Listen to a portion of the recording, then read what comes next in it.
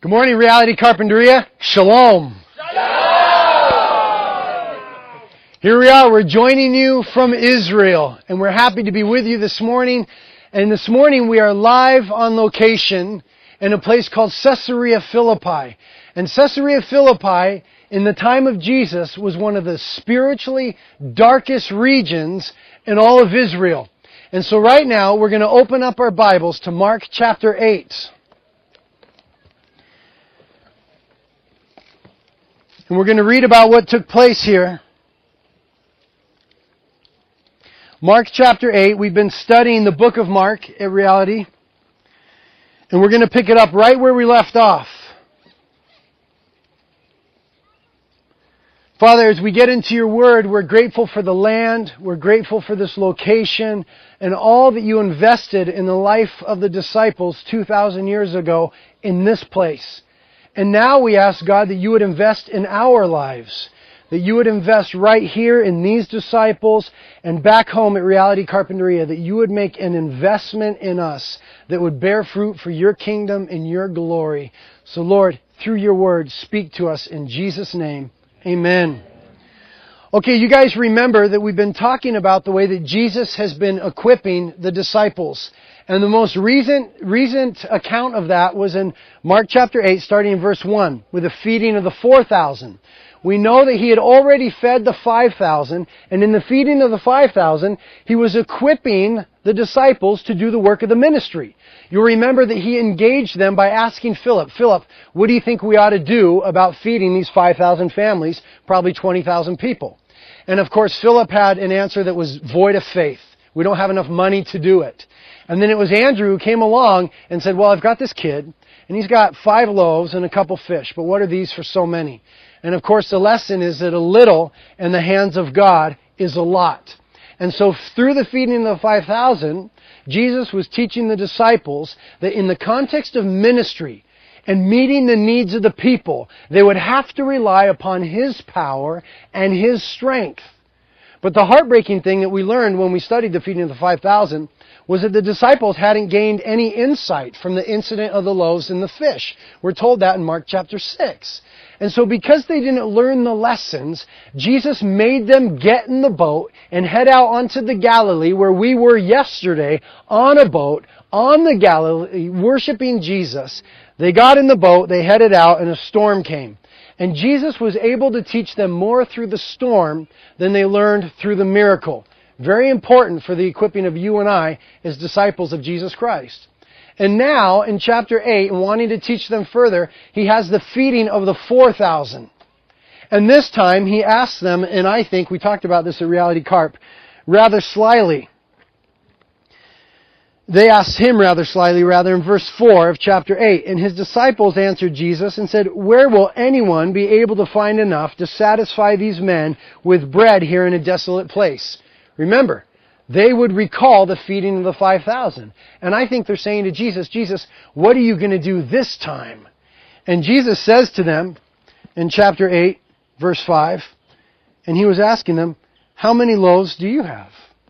In other words, when there were needs, and they came to God and said, God, can you meet the needs of the people? Christ's response immediately to them was, well, what do you have? What are you going to bring to the table? 1 Corinthians chapter 3 verse 9 says that we are co-laborers with Christ Jesus.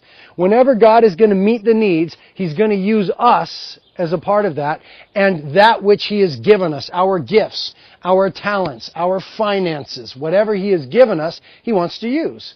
And so they responded and they said, well, we have 7 loaves.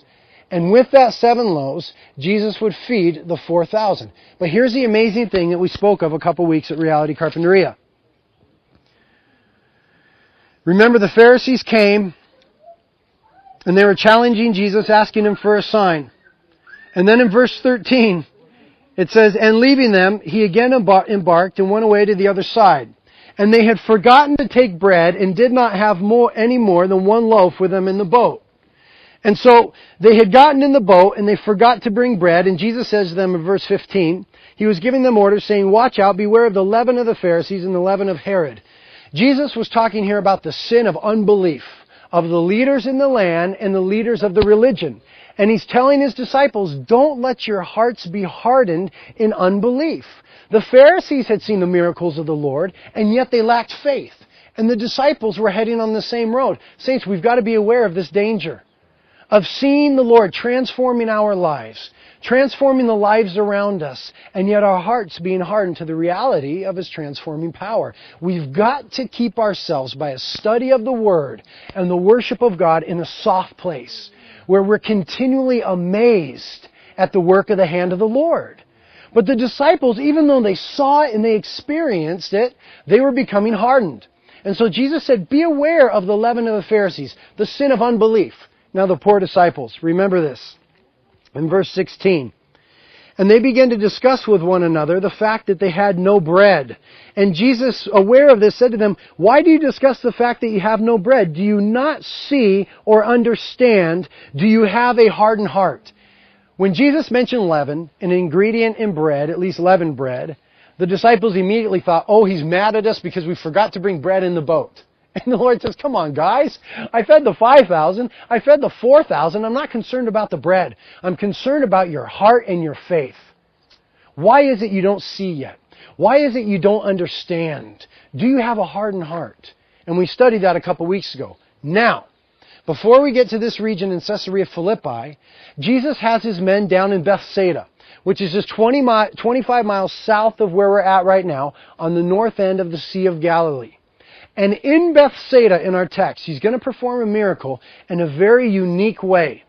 And what this miracle is a living parable. It's a living instruction for the disciples. And He's wanting to illustrate to them the condition of their heart, the lack of their faith, and their unwillingness to see Christ for who He is. And then the culmination of the identity of Jesus will take place right here. And we pick it up now in verse 22. It says, and they came to Bethsaida. Bethsaida was, of course, the home of Philip and Peter and Andrew, the disciples. And they brought a blind man to Him and were begging Jesus to touch him. And taking the blind man by the hand, He brought him out of the village, and after spitting on his eyes and laying His hands upon him, He asked him, do you see anything? And he looked up and he said, I see men, but I'm seeing them as trees walking about. Remember, in a previous text, the Lord had healed another blind man, it was a man who couldn't speak or hear, and He had spit upon his tongue and stuck his fingers in his ears. Weird. Who can discern the mind of God? He does things in a different way. And here now He spits and He puts it on the guy's eyes. And then He says, do you see? And the guy says, I see, but I don't see clearly. I'm seeing men for the first time in my life. Think of the excitement that came to this man's heart. He had never seen before, and now he's seen people. The light had first come in at this moment. What a glorious moment it was in his life. But he wasn't seen fully. He wasn't seeing all that God wanted him to see. I see, but the people are like trees. I can't really make them out, but I'm seeing. Now this is the condition of the disciples. The light has come as prophesied to the land of Naphtali, to the land of Zebulun. The light of Jesus Christ has come. The disciples are walking with Him. They're beginning to see. They've seen the miracles. They've seen the calming of the storm. They've seen Jesus walk on the water. Peter walked on the water. But they don't see fully. They don't totally understand that Jesus is the Messiah and, very carefully now, the nature of His mission. And so now Jesus, through the condition of this blind man, having some light but not seeing clearly, is illustrating the condition of the heart of the disciples. And we pick it up in verse 25. Then again, Jesus laid His hands upon his eyes, and he looked intently, that is, the man looked intently, and was restored, and began to see everything clearly. There it is. Jesus then laid His hands, and when the man looked intently, when he looked carefully, it says he began to see everything perfectly. And this is what the Lord is wanting the disciples to do. Here is what didn't happen. Jesus didn't have a deficiency of power in Bethsaida. It's not as though Jesus spit on his eyes and he wasn't totally healed and the Lord went, oh man, this one's a toughie. I didn't have what it took. There's no way that our theology allows for that. Rather, the Lord was teaching them a lesson. He had healed other blind men with just a word, with just a touch, so we know He could do it. But now He touches him again, and when the man, look. When the man looks intently, he begins to see clearly. This is why each one of us has to study the Word of God for ourselves. To look intently, with purpose, into the Word, that we might see the nature of Christ carefully. This is why we've come to Israel. To see it with our own eyes, to look intently, to walk where Jesus walked, to be in the very place that we might see clearly. So now, having illustrated this, having given a living parable to the disciples, now comes the most important moments in the life of the disciples thus far. Jesus and the boys are going to leave Bethsaida on the northern end of the Galilee, 25 miles south. They're going to make the trip on foot up here that we just made on bus. And they're going to arrive at this place known as Caesarea Philippi. Here's what took place here. In the year 332 BC, 332 years before Christ, Alexander the Great was conquering the world. He was becoming the leader of the world. And he came into this region. And when the Greeks came into this region, they saw the land and they saw the beauty and they were overwhelmed with the spot. And so they created, or they chose that this would become a center for worship. We're in an amazing place. We're at the base of the Golan Heights. Just over to my right is Lebanon. We can see in the distance over these trees, Lebanon over there. Just behind me is Syria. And between me and Syria is Mount Hermon. And Mount Hermon, of course, is mentioned in the Bible many times, notably in Psalm 133, where it says how good and how pleasant it is for brothers to dwell in unity. It is like the dew that comes from Mount Hermon and refreshes Mount Zion. And so we're standing really at the base of Mount Hermon, and here is flowing from the base of this mountain, the headwaters are one of three headwaters to the Jordan River. And so they came here, and out of this cave on my right, you see this cave. This cave is 45 feet high, 60 feet wide. It was here 2,000 years ago and even before. And at that time, part of the headwaters of the Jordan River flowed forth out of this cave. And it was beautiful, and the waters were cold. It was the snow mount of Mount Hermon, and the waters would come forth from here. And so the Greeks said, we're going to establish at this place the worship of the god Pan and of the nymphs. The god Pan was the god of the fields and the god of the shepherds. And he was, in Greek mythology, that god that was half goat and half man. And so the Greeks at this time were beginning to, in this area, worship the goats. And they would also make sacrifices to this god. You can see right behind me here that there are on this cliff these 5 niches. And in these niches were placed the idols of the Greek god Pan and of the nymphs. There's this large cave over here, and there's a niche here where an idol would be placed. There's one right above. Over here we see 3 more niches where those 2,000 years ago, those Greek gods, those idols would be placed. And the worship of Pan that took place in this area was evil. It was dark, and it was demonic. And the people in the land were terrified of the god Pan. In fact, that's where we get our English word panic, is from the Greek god Pan, because he was such a terrible god, and he had the people under such a burden. And so there was in this place the worship of the Greek god Pan and the nymphs, and the people were terrified. Later on, as the Romans began to move into the land, Herod the Great was given this region. And Herod the Great built here a temple for the worship of Caesar and the Roman gods. And later, his son Philip came and expanded the worship center. And so we have the name Caesarea Philippi. And so in the time of Jesus, this was the hotbed of false religion. This was the hotbed of false spirituality. We had the worship of the Greek gods. We had the worship of the Roman gods. We had the sacrifice of animals. We had the immoral acts that would have taken place right here at the mouth of this cave. Really, it was a lot like the area of Santa Barbara. It was where the false religions came together. is where the false religions came together, and Satan had the people under a burden. He had the people in bondage. They were worshiping the false gods, and anything that was new in spirituality, this is where it was unveiled. This is where it took place. Oh, this is the latest thing. Oh, this is the newest thing. This is the newest God, and this is how we're worshiping Him. Just like the New Age movement that we see so much of in our area of Santa Barbara and Carpinteria and beyond.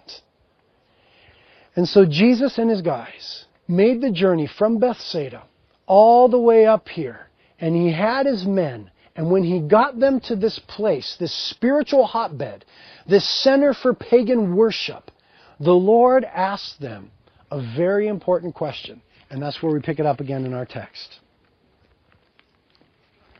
Verse 27. And Jesus went out along with His disciples to the villages of Caesarea Philippi. And on the way He questioned His disciples, saying to them, "Who do people say that I am?" Remember, He's been wanting to reveal His identity. He walked on the water.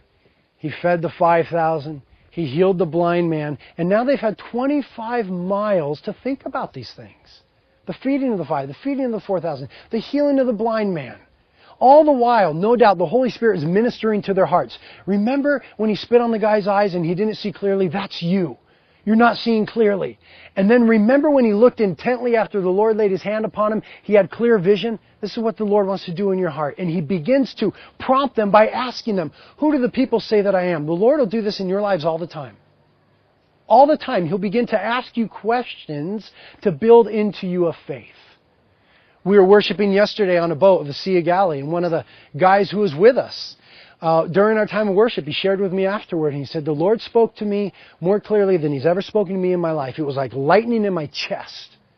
And the Lord said to me, if I walked on the water to you now on this boat, would you get out and walk to me?" You see, the Lord began to ask a question to check his faith. The Lord will do that with us. Same thing. He's asking the disciples, "So who do the people say that I am?" And here comes the answer. Verse 28, "And they told Him, saying, John the Baptist, some people think you're John the Baptist. Others say Elijah, but others one of the prophets." In other words, there were a lot of opinions about Jesus in that day, even as there is now. You talk to people about Jesus now and they say, "Oh, He was a great prophet. He was a great moral teacher. He was one of many prophets. He was an ascended master." All this junk that the Bible doesn't allow for. Same thing 2,000 years ago in this region of Caesarea Philippi. The people said, "Oh, well, we've got our Greek god Pan and we've got the Roman gods. And he's maybe Elijah. He's maybe John the Baptist, maybe one of the prophets. Anything but the Messiah. Anything but the Son of God." So now, having them thinking about the identity of who He is, now He makes it very personal. Look at this. Verse 29. "And Jesus continued by questioning them, 'But who do you say that I am?'" Who do you say that I am? And this is the spot where it took place. They would say, "Well, gosh, there are all these different gods in the land. And maybe they were standing right here. And maybe Christ was thinking, well, we know who these are. All the people know who these are. But who do you say that I am?" Listen, Jesus took the false religions head on. He took false spirituality head on. He said, when I'm going to reveal my identity to my people, I'm going to take them right to the hotbed of false spirituality. He didn't run. He didn't hide. He said, let's go to Caesarea Philippi, and then we'll reveal that I'm the Messiah. And they might have stood right here with pagan worship going on, with false sacrifices going on, with immorality, with all these things, with all the demonic spiritual darkness right here. And Jesus said, "Okay, boys, this is the reality of false religion. This is the emptiness of it. This is the darkness of it. Who do you say that I am?" One more time, boys, let's get it straight. Who am I? And who do you think answers? For sure, Peter. It's always Peter. Whenever a question is asked to the group, it's going to be Peter first. He was questioning them, "But who do you say that I am?" And Peter answered and said to him, "Thou art the Christ. You are the Messiah." And it adds in Matthew 16, the Son of the living God. Peter got it. On this spot right here, Peter got it. Peter looked around and said, "This isn't real. This isn't real worship. This isn't real religion. These aren't real gods. Jesus, you're the Messiah. You're the Son of the living God.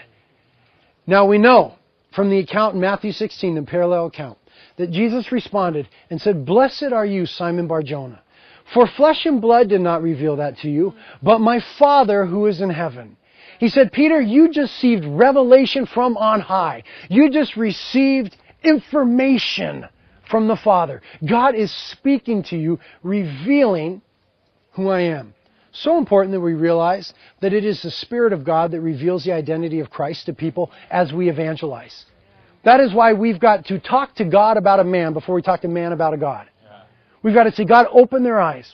Open their hearts. 2 Corinthians chapter 4, verse 4 says, if our gospel is veiled, it is veiled to those who are perishing, in whose case the God of this world, these false gods, but literally Satan, the God of this world, has blinded the minds of the unbelieving, that they might not see the light of the glory of the gospel of God in Christ Jesus. So, paraphrase, if someone doesn't see the reality of Jesus Christ, they're blinded by the work of Satan. The book of Corinthians tells us that we have a weapon that is divinely powerful to tear down the strongholds. 2,000 years later, there's no false gods here. They've been torn down. What is our divine weapon to tear down the false gods? It's prayer. We have been given a divinely powerful weapon by which we can cast down every speculation that seeks to exalt itself against God. And so, blessed are you, Simon Bar-Jonah, for that's a revelation from God. And so you can imagine, because you guys, we've studied the life of Peter. You know Peter now. When Jesus says in front of the other disciples, oh, Peter, you're blessed. The Father just spoke to you. What would Peter do? Oh, yep. Oh, amen.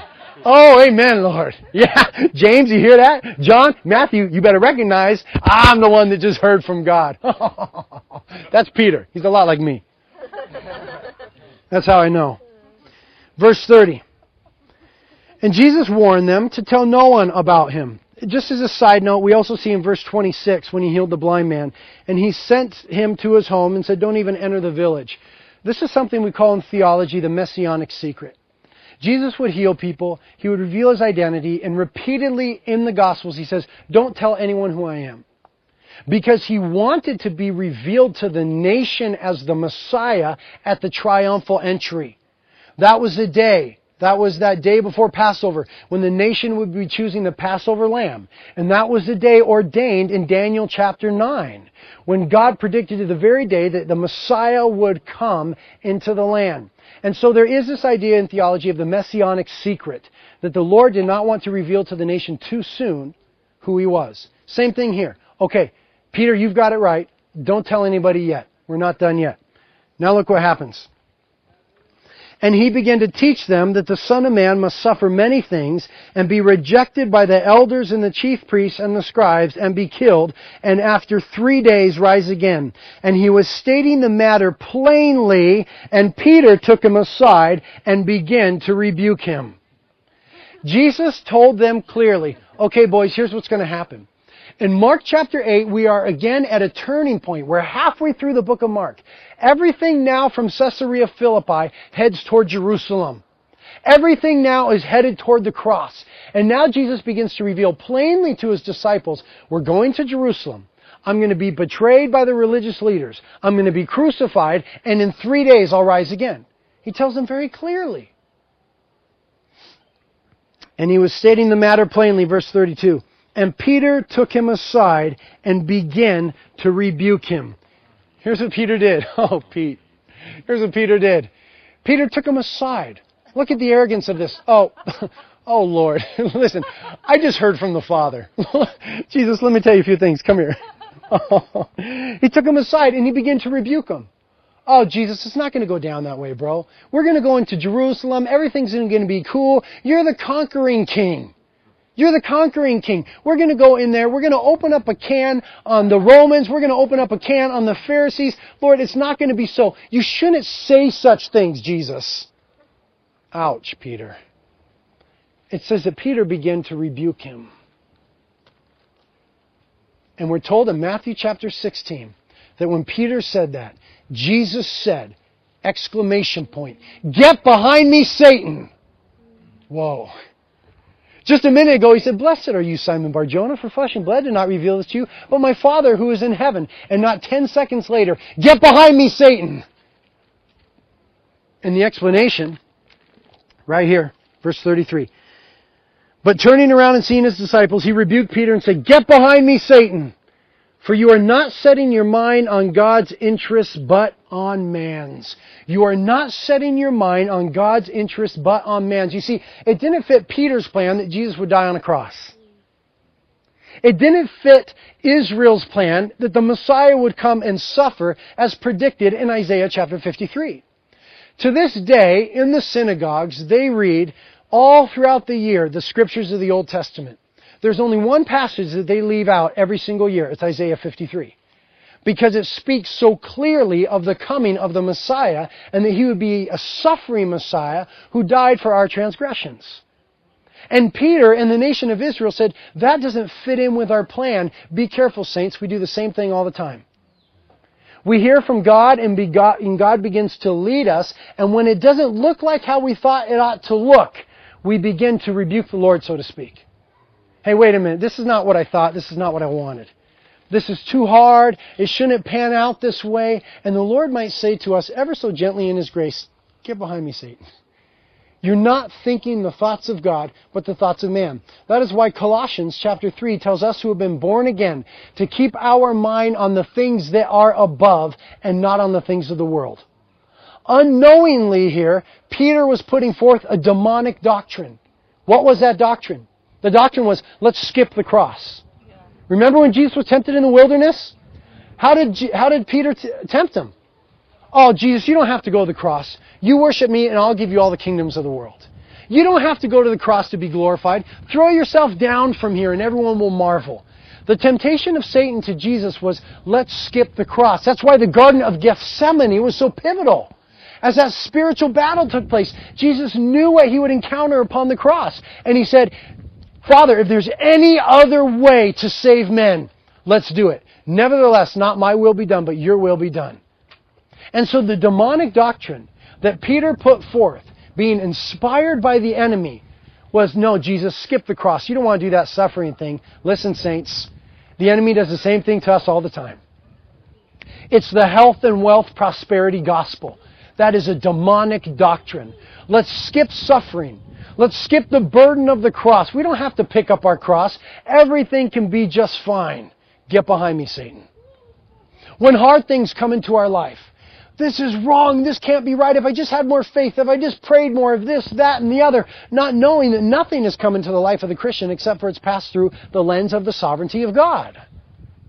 And so we need to have our mindset on the heavenly things, and Peter was rejecting the idea of the suffering Messiah and the way of the cross. And so next, Jesus explains in verse 34. "And He summoned the multitude with His disciples and said to them, 'If anyone wishes to come after me, let him deny himself and take up his cross and follow me. For whoever wishes to save his life shall lose it, but whoever loses his life for my sake and the gospel shall save it.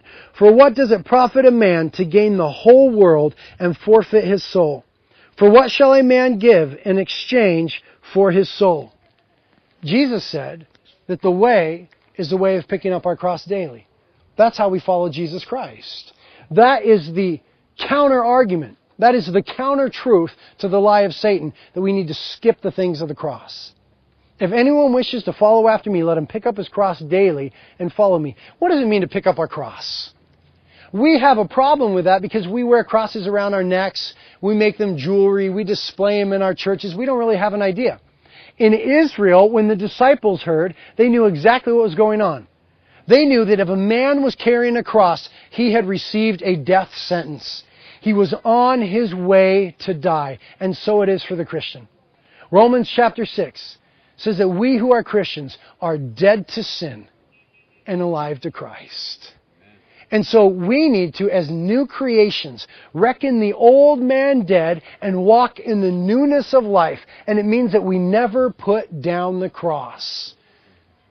Paul said He carries about in Him the body of death, that He might live to Christ. So what is this cross that we carry daily? It's not a hard job. It's not your relatives that you don't get along with. It's not these normal life things. Jesus said, in this world you will have trouble, but take heart, I've overcome the world. He didn't call those things crosses to bear. That's called life. A cross is anything that we experience because we are obedient to Christ. The cross is the persecution. The cross is the rejection. The cross is the painful dichotomy of living a godly life in a sinful world. The cross is those things that we experience in the sinful world and at the hands of the enemy because we are obedient to Christ Jesus. And so every day we pick up our identity as a follower of Jesus Christ, who is dead to the world and alive to Him. The world behind me, the cross before me. And so no matter what comes our way, we're able to say, hey, I'm not given over to that temptation of the world. Because what does it profit a man to gain the whole world and lose his soul? That's how Satan tempted Jesus. I'll give you all the kingdoms of the world if you just bow down to me. And the enemy's going to tempt us in the same way. I'll give you everything you want in this world if you just don't follow Jesus Christ. And Jesus Christ says, I promise you nothing in this world except for trouble. But in the life to come, abundance. In John 14, if I go to prepare a place for you. In my Father's house there are many mansions. And after I go, I will return for you. Now, Matthew chapter 16 is where we end. Turn there.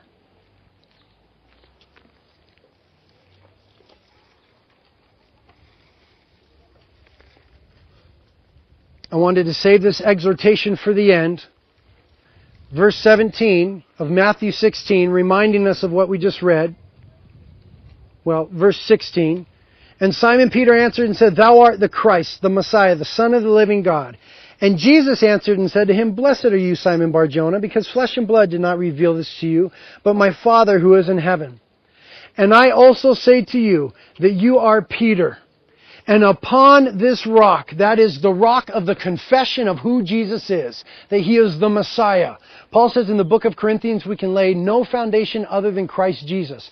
Peter himself calls Christ Jesus the rock in his second epistle. He's not talking about Peter being the rock upon which he builds his church. He's talking about Christ Jesus and the profession of who He is. And now he says this. I also say to you, you are Peter, and upon this rock, my identity, I will build my church, and the gates of hell shall not prevail over it. 2,000 years ago, in this area of Caesarea Philippi, the locals had a specific name for this cave. All the locals in this region referred to this cave as the gates of hell. This is the spot where they said the earth opened up to hell and all its demonic influence because this place was so spiritually dark. And so Peter was standing here with Jesus, and Jesus said, Peter, that's right. I am going to build my church upon my identity as the Messiah. And Peter, no matter what comes your way, don't forget that the gates of hell will never prevail against my church. Nothing in this world can stand against the church of Jesus Christ. Jesus revealed Himself to be the Messiah, the Son of God, the living God. And in Him we have life. And through Him we are more than conquerors. And listen, saints, it's going to get hard in the church as we live in the last days. Persecution will increase. The rejection of Christian ideals and Christians in general will increase. But Jesus said, the gates of hell will never prevail against my church. And Jesus would have walked away with His disciples saying, yeah, He's the King. He's the Messiah. And from here on out, there's nothing to worry about. He's going to build His church. We don't have to do it. We don't have to build things. He's going to do it. God, we thank You for this wonderful truth and this living illustration of this place. Minister now to those of us here and those of us in Carpinteria, minister to our hearts that You are truly the Messiah. Open our eyes to what that means and cause us to be willing to pick up our crosses daily, to follow You, and to follow You in faith, knowing that the world has nothing to offer, that the false religions are vanity, and that hell will never prevail against Your church. Make us bold. Make us loud. Make us wise as serpents, gentle as doves. Empower us. Let us be Your anointed representatives of the church, that we might co-labor with You as You build it. in our community and beyond. In Jesus' name, amen. And now to Reality Carpinteria, Shalom!